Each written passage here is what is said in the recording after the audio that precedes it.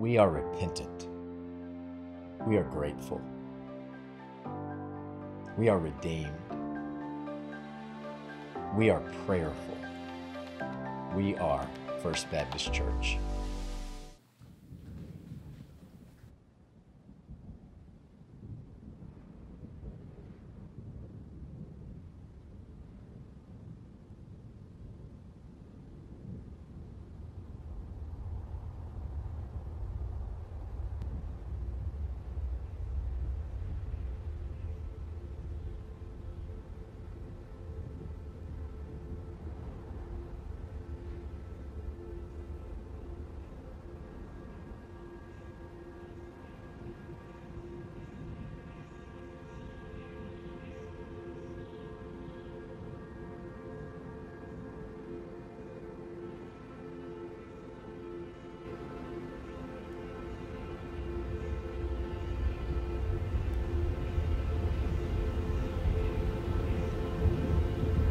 We believe in one God, the Father, the Almighty, maker of heaven and earth, of all that is seen and unseen. We believe in one Lord, Jesus Christ, the only Son of God, eternally begotten of the Father, God from God, light from light, true God from true God, begotten, not made, of one being with the Father. For us and for our salvation, he came down from heaven. By the power of the Holy Spirit, he was born of the Virgin Mary and became man.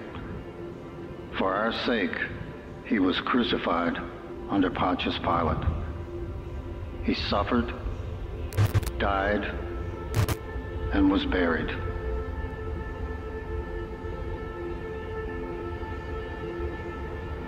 On the third day, he rose again in fulfillment of the Scriptures. He ascended into heaven and is seated at the right hand of the Father. He will come again in glory to judge the living and the dead, and his kingdom will have no end. We believe in the Holy Spirit, the Lord, the giver of life, who proceeds from the Father and the Son, who with the Father and the Son is worshipped and glorified, who has spoken through the prophets. We believe in one holy Christian and apostolic church. We acknowledge one baptism for the forgiveness of sins, and we look for the resurrection of the dead and the life of the world to come. Amen.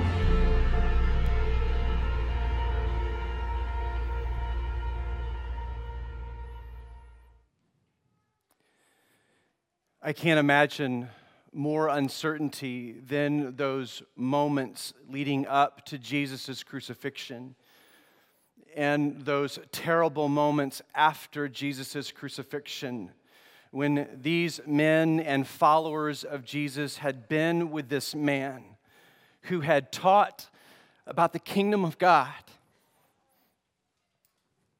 They saw him raise the dead to life and perform miracles and cast out demons. That man was now dead on a cross and soon would be in a tomb.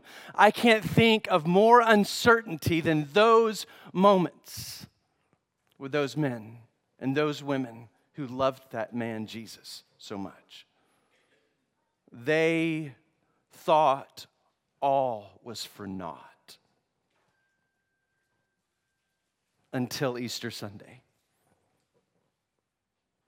And their uncertainty vanished in all that Jesus had said and told them in advance. I'm going to die and I'm going to rise again. They're going to put me to death and I'm going to rise again. All of that came clambering back as a wave, and uncertainty became certainty. They fled for their lives when Jesus was betrayed and arrested, and then they gathered together with incredible courage, and the church was born.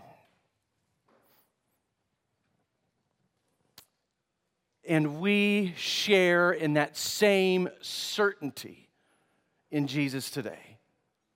The very same in a time that feels so uncertain, with the governments and nations of the world rising and falling, we have a certainty in Jesus. We are His church, and we gather in spaces all across the city and homes all across the world, not because God needs something from us, but because we desperately need something from Him. And we worship and proclaim together that we have an all-sufficient Savior in Jesus. That's why we come together. Whether you're online or in this space right now, that's why we're in this room with one another, to proclaim the all-sufficiency of Jesus, our great high priest, our once and for all sacrifice. Listen, I'm going to say one thing over and over again today. Jesus is all-sufficient. Jesus is all-sufficient. I'm going to say it in a lot of different ways. I'm going to be in 2 Chronicles saying that one thing over and over and over again, because He is worthy of our testimony of His sufficiency. And my preaching this morning is as much for Him and to proclaim His excellencies as it is for us to receive it today. Let's pray. Father, thank You so much for Your Son. Lord, we don't get it. We don't get it fully. We don't understand and see the wealth and beauty of His glory and the glory of the cross and the resurrection, but help us to see and believe and follow and be Your church today, living with courage and certainty that the apostles shared with us when they saw Him rise again. In Jesus' name we pray, and all God's people said, amen. If you're new with us today, whether you're in the room or online, thank you so much for being with us. We never want to take you for granted, but we're glad you're with us this morning. You can let us know that you're here by going to fbcsa.org/connect. It's a simple link. Please do that now. I'll give you permission to do it right now as long as it doesn't take too long. If not, you can do it later, but we're delighted that you're with us in the room. And so this morning, like I alluded, we're continuing in our series about Solomon, building a place of worship, and we find ourselves in 2 Chronicles chapter 2. Would you stand with me and read just verses 4 through 6 today?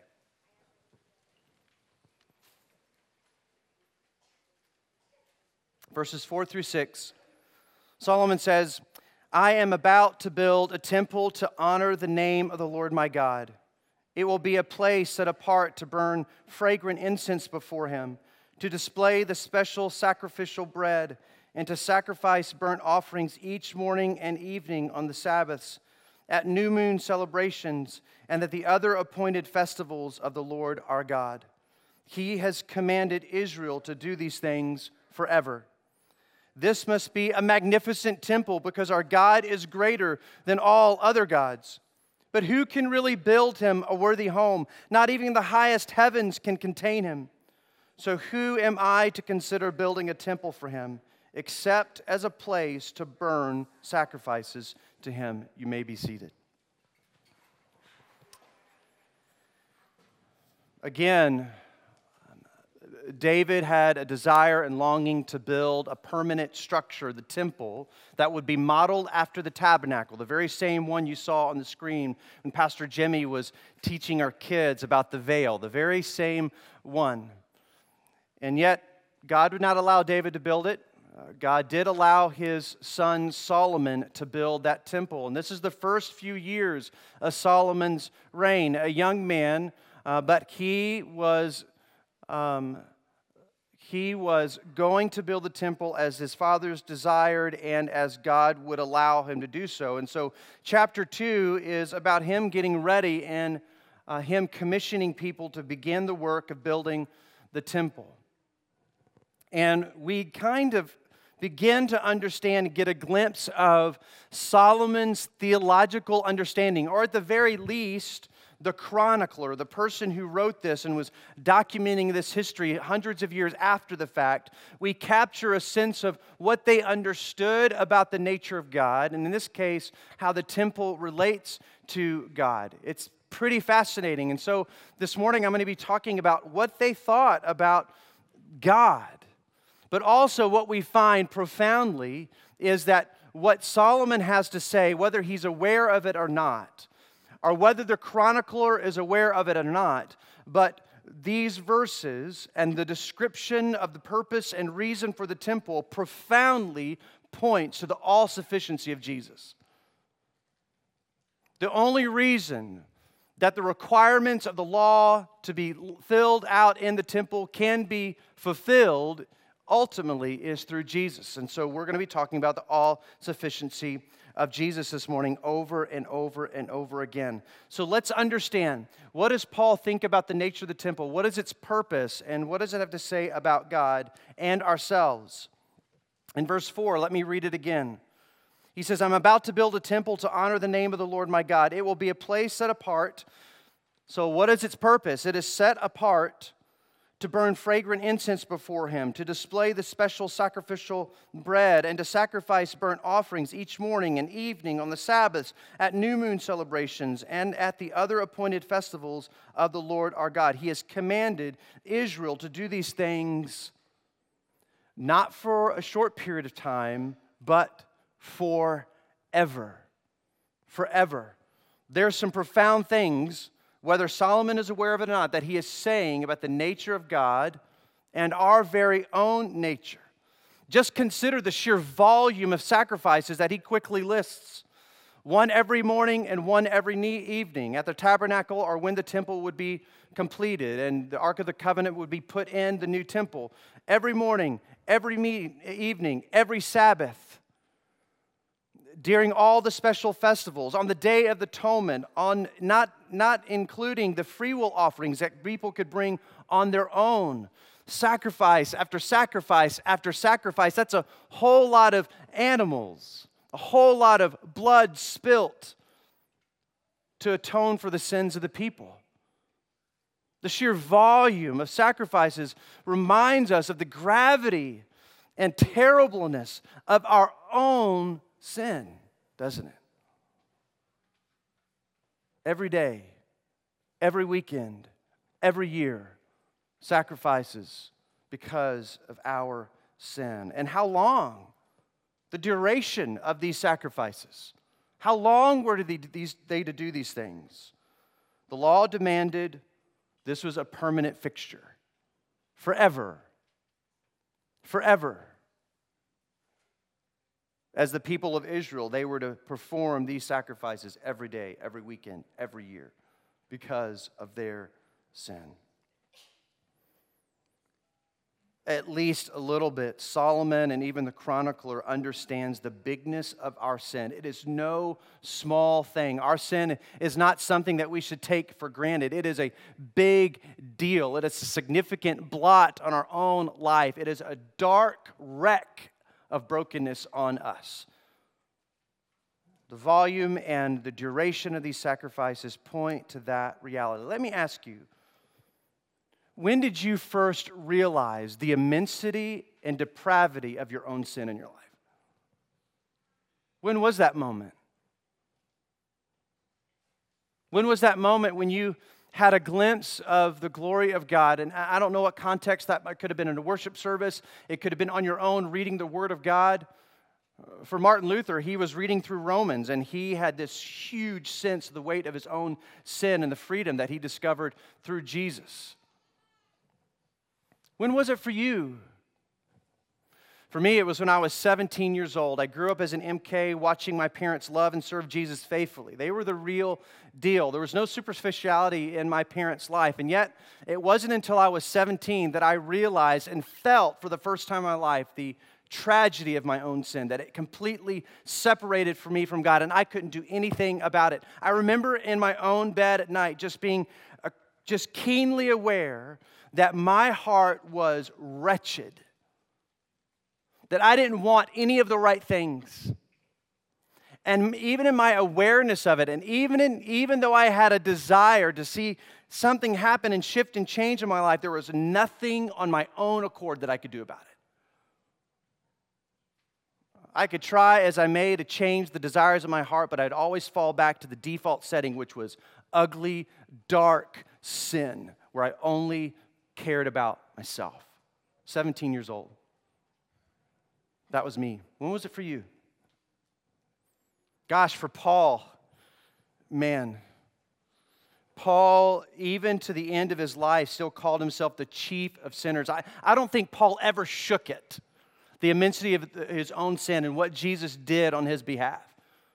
Even now, I'm still the chief of sinners, he would say on some of the letters that he wrote near the end of his life. In Romans chapter 7, he said, what a miserable person I am. What a miserable person I am. Have you ever felt that way? And he says, who will save me from this life that is dominated by sin and death? Have you ever felt that weight of being dominated by sin and death in your life? Well, every sacrifice on every day and every weekend and every year pointed to that reality for not just that other person, that other group of people, but for you and for me, for us. Tragically, willfully broken and sinful. And there's nothing we can do about it on our own accord. Of course, Paul knew the answer. We know that. He says, thank God. In verses 24 and 25 of Romans 7, the answer is in Jesus Christ our Lord. He alone can I have hope through the darkness and ugliness of my sin to find forgiveness, for you to find forgiveness in me, myself. The reality is that all of those sacrifices of oxen and goats and doves and lambs were never, ever sufficient to cover the sins of the people. Ever. They were never intended to. They didn't have the ability to. In fact, sometimes we have a tendency to think that there's the Old Testament covenant and the sacrifice of animals took care of their sin. And now we have Jesus. But that's not how the New Testament talks about the sufficiency of Jesus. In Romans chapter 3, Paul says, now God passed over or forgave those sins of old, like from David and Moses and all those people that were faithful to God. It wasn't goats and bulls and oxen that atoned for their sin. No, he says, God passed all that over. He forgave all of that sin because he knew that Jesus, in his all-sufficiency and death on the cross, would pay the penalty of their sin. And not just their sin, but our sin. So do you understand that that moment in history with Jesus on the cross and the shedding of his blood was all sufficient to cover all of the sin of those who would follow and believe and put their faith and trust in God alone. In our case, with the revelation of Jesus, putting our faith and trust in the Son of God, the Lamb of God, who was slain for our sin. Goats and oxen were never able to do that. They were only assigned to point to the fulfillment that would be in Jesus. We see that in Hebrews chapter 10, verses 11 through 14. Now listen to these verses.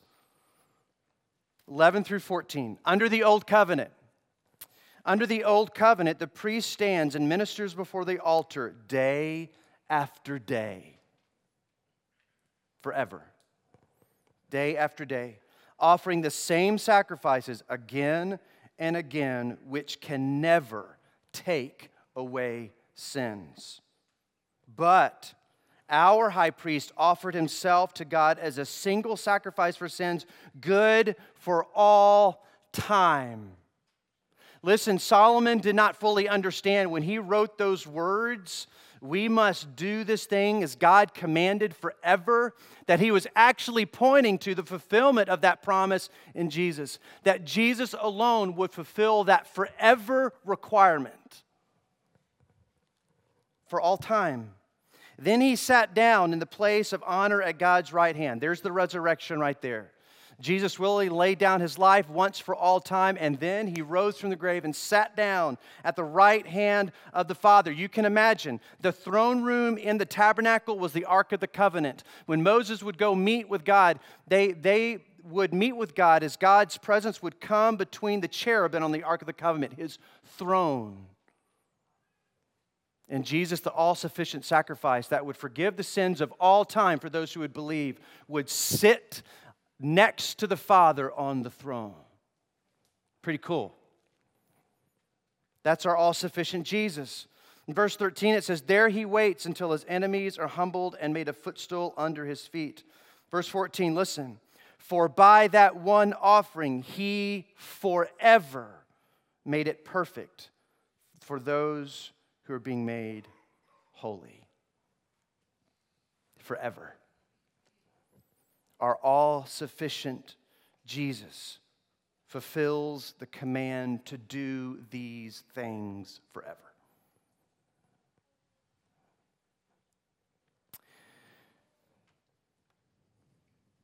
If we go to verses 5 and 6, again, I'm going to say this all-sufficiency of Jesus just another way in these last few moments in this text. But verse 5 and 6, Solomon writes, this is a letter to Hiram, the king of Tyre, by the way.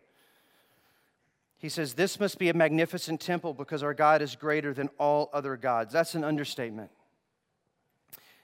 But who can really build him a worthy home? I love Solomon here. Who can build him a worthy home? Not even the highest heavens can contain him. Not even the universe can contain God. Who am I to think that I could build a home for the creator of the heavens and the earth? And then Solomon gets to the heart of the purpose of the temple. He says, so who am I to consider building a temple for him, except as a place to burn sacrifices to him? This is what Solomon is saying. Listen, I know God is worthy of a magnificent gold inlaid temple. I know God is worthy of that. But at the end of the day, the temple is not for God, as if he needs it. God doesn't need a home. Even if I could build it, I can't build big enough for him to fit in one. He says, this isn't for God. At the end of the day, it's for us, because God has come to us and has made a path, a way for us to communion, have fellowship with him, to move towards him. Solomon says this isn't about just the glory of God, and he's worthy of our worship. He's worthy of a glorious temple, but it's about the sacrifices, the altar, and our movement towards God as God has moved towards us and made a way. There's no doubt that God is greater. He is holy, majestic, worthy of the beauty, the grandeur of the temple, that there is no God like our God. That's absolutely true. Absolutely true. And Solomon captures that so well. Solomon got it right. The temple was built as a provision for the people, their need. That's why he had to build it, a pathway to symbolically atone for sin that ultimately would be fulfilled forever in Jesus, so that they can move towards God, to have fellowship with him. Solomon also is contrasting our God with other gods. The ancient world, the gods or idols had to be cajoled or manipulated or appeased or provided for. Isaiah chapter 46, and let me just tell you what goes on there, but in verses 1 through 9, it's God being his satirical self, and he compares himself to the gods and idols that the people would make for themselves, and he says, listen, you have to carry around your gods, your idols, on a cart, and when you have to take them down off the cart and set them on the ground, they're actually bowing down. What kind of God does that? You make your gods out of silver and gold with your own hands. But he says, Israel and Judah, let me remind you, there has never been a point where you had to carry me. I carried you. I've always carried you. From the very moment I knew you and called you to myself, I've always carried you. And that's what Solomon is saying. Yes, our God is like no other God. We can't build a temple big enough for him because we never carry him. We never manipulate him. We don't have to appease him. He cares for us and makes a way for us. pretty awesome that all of that is right there. I grew up in Togo, West Africa. I had an idea of what this kind of idolatry looked like. And we would go into villages outside of our city and north of our city, and often you would walk in or drive into this dusty village with a few huts here and there, and there would be this huge baobab tree. And if you know what a baobab tree is, if you don't, look it up. They're an incredible large tree with huge girth. And some of those trees would be wrapped up with a cloth, and they would have a little plate with food on it, as if they had to provide for or manipulate this tree in order to get what they wanted to from this god. Or little graven images, actual real idols, where they would put little plates of food in front of. Solomon says, our God's not like that. Our God doesn't need anything from us. He provides for us. He is our provision. We have new gods, of course. We might not carve them out of stone or wood, but we no less carry them around. We feed them, we cajole them. We seek to find purpose and meaning, whether it's our identity or money or family or whatever. We have our own idols. We clothe them, we feed them as if we can wrangle them enough, cajole them enough to get what we want out of life. We do the very same thing. But again, the temple was never about Solomon making a way for God, but God making a way for us. Abandon our God so that He can carry us to point the people to an everlasting sacrifice, our provision and Savior, Jesus. Always our provider. Ultimately meeting our need because of our sin and brokenness through Jesus, the all-sufficient Savior. After Jesus cleansed the temple, He was angry because they had made the temple courtyard a marketplace to make money rather than a house of prayer. He was angry. The Pharisees came to Him, and the leaders in the temple at the time came to Him and said, by what authority do you do these things?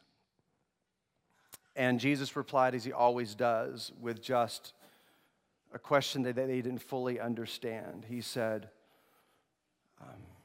if you destroy this temple, I will rebuild it in 3 days. You remember what He told Martha as Jesus was going to resurrect Lazarus? As He was on His way, Martha met Him right outside the town and said, if you'd only had been here, my brother wouldn't die. And Jesus said, do you believe in the resurrection of the dead? And she said, of course, you know I do. And He said, I am the resurrection and the life. Even though you die, you will live.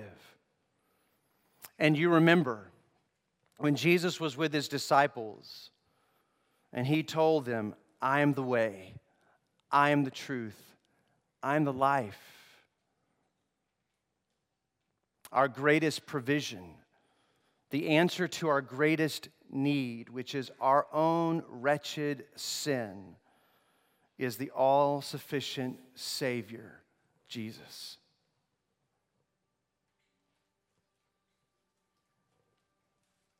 Do you see Him that way in your life?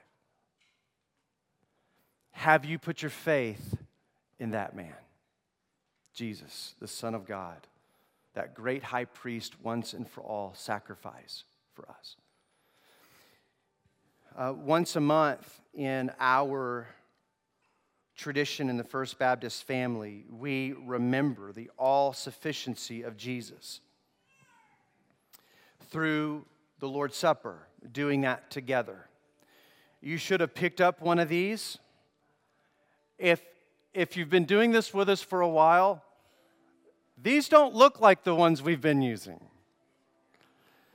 You have the little wafer on one side, just word of caution.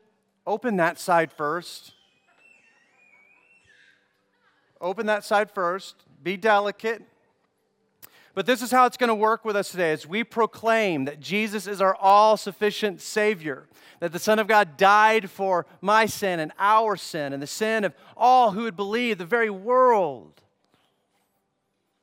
The way we do that here is that we are going to have a reader response, reading through some texts from the book, our letter to the Romans written by Paul, just reminding ourselves of what Christ is and who we are in Jesus.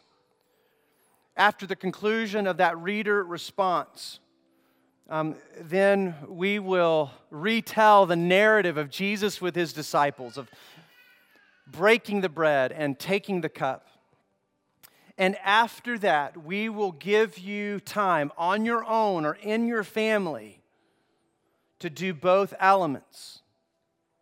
So you're going to wait till the very end of Romans and that narrative, and then I will give you space, and they're going to begin playing our song of response during the Lord's Supper, and then you can, as an individual or as a family, you can take both elements together when you are ready. Does that make sense? Okay. Well, let's read. Respond with me. Just follow the screens that say people. That's your part. If God is for us, who can ever be against us? Since he who did not spare even his own son, but gave him up for us all, won't he also give us everything else? Who dares accuse us whom God has chosen for his own? No one. For God himself has given us right standing. Who then will condemn us?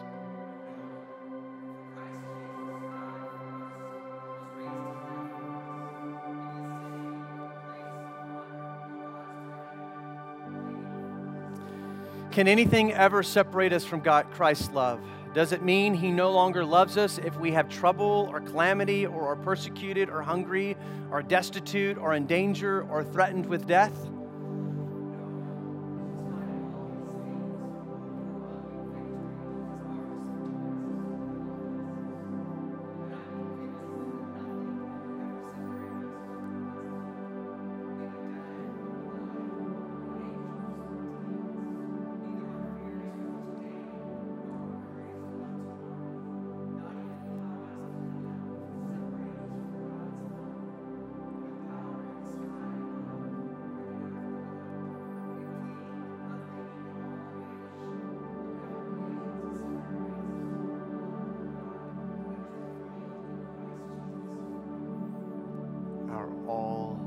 Sufficient Savior.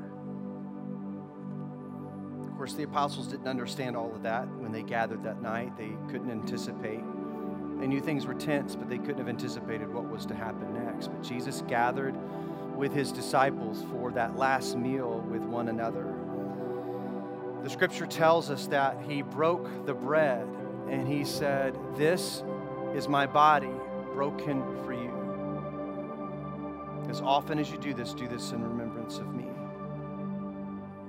And then later on in that meal together, he took the cup and he said thanks and blessed it. And he said, "This is a brand new covenant. A brand new covenant, not in the blood of lambs and goats and oxen, but in my all-sufficient blood. And I have come to shed my blood for many." And they drank from that cup. In a moment after I pray, you're going to gather with your family, or you're just by yourself this morning in worship, or with a close friend, or I invite you to think and remember and rejoice in what Christ has done for us as the all-sufficient Savior. Let me pray, and then you can take the elements when you're ready.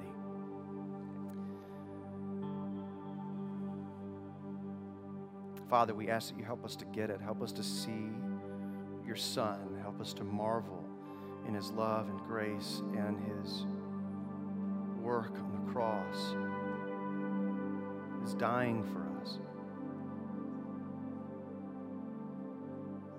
As your church, Lord, help us to stand in victory in his resurrection. That he has given us a promise that our sins are forgiven and we now have full access to the throne of grace, to live with certainty and confidence in a broken, hurting world. May we be your church that stands on Easter. In Jesus' name we pray. All God's people said, amen. First Baptist Church has been broadcasting its services of new life and historic faith for 46 years. We would like to ask that you continue to pray with us for this ministry and also for your financial support so that we can continue this ministry for years to come. Thank you.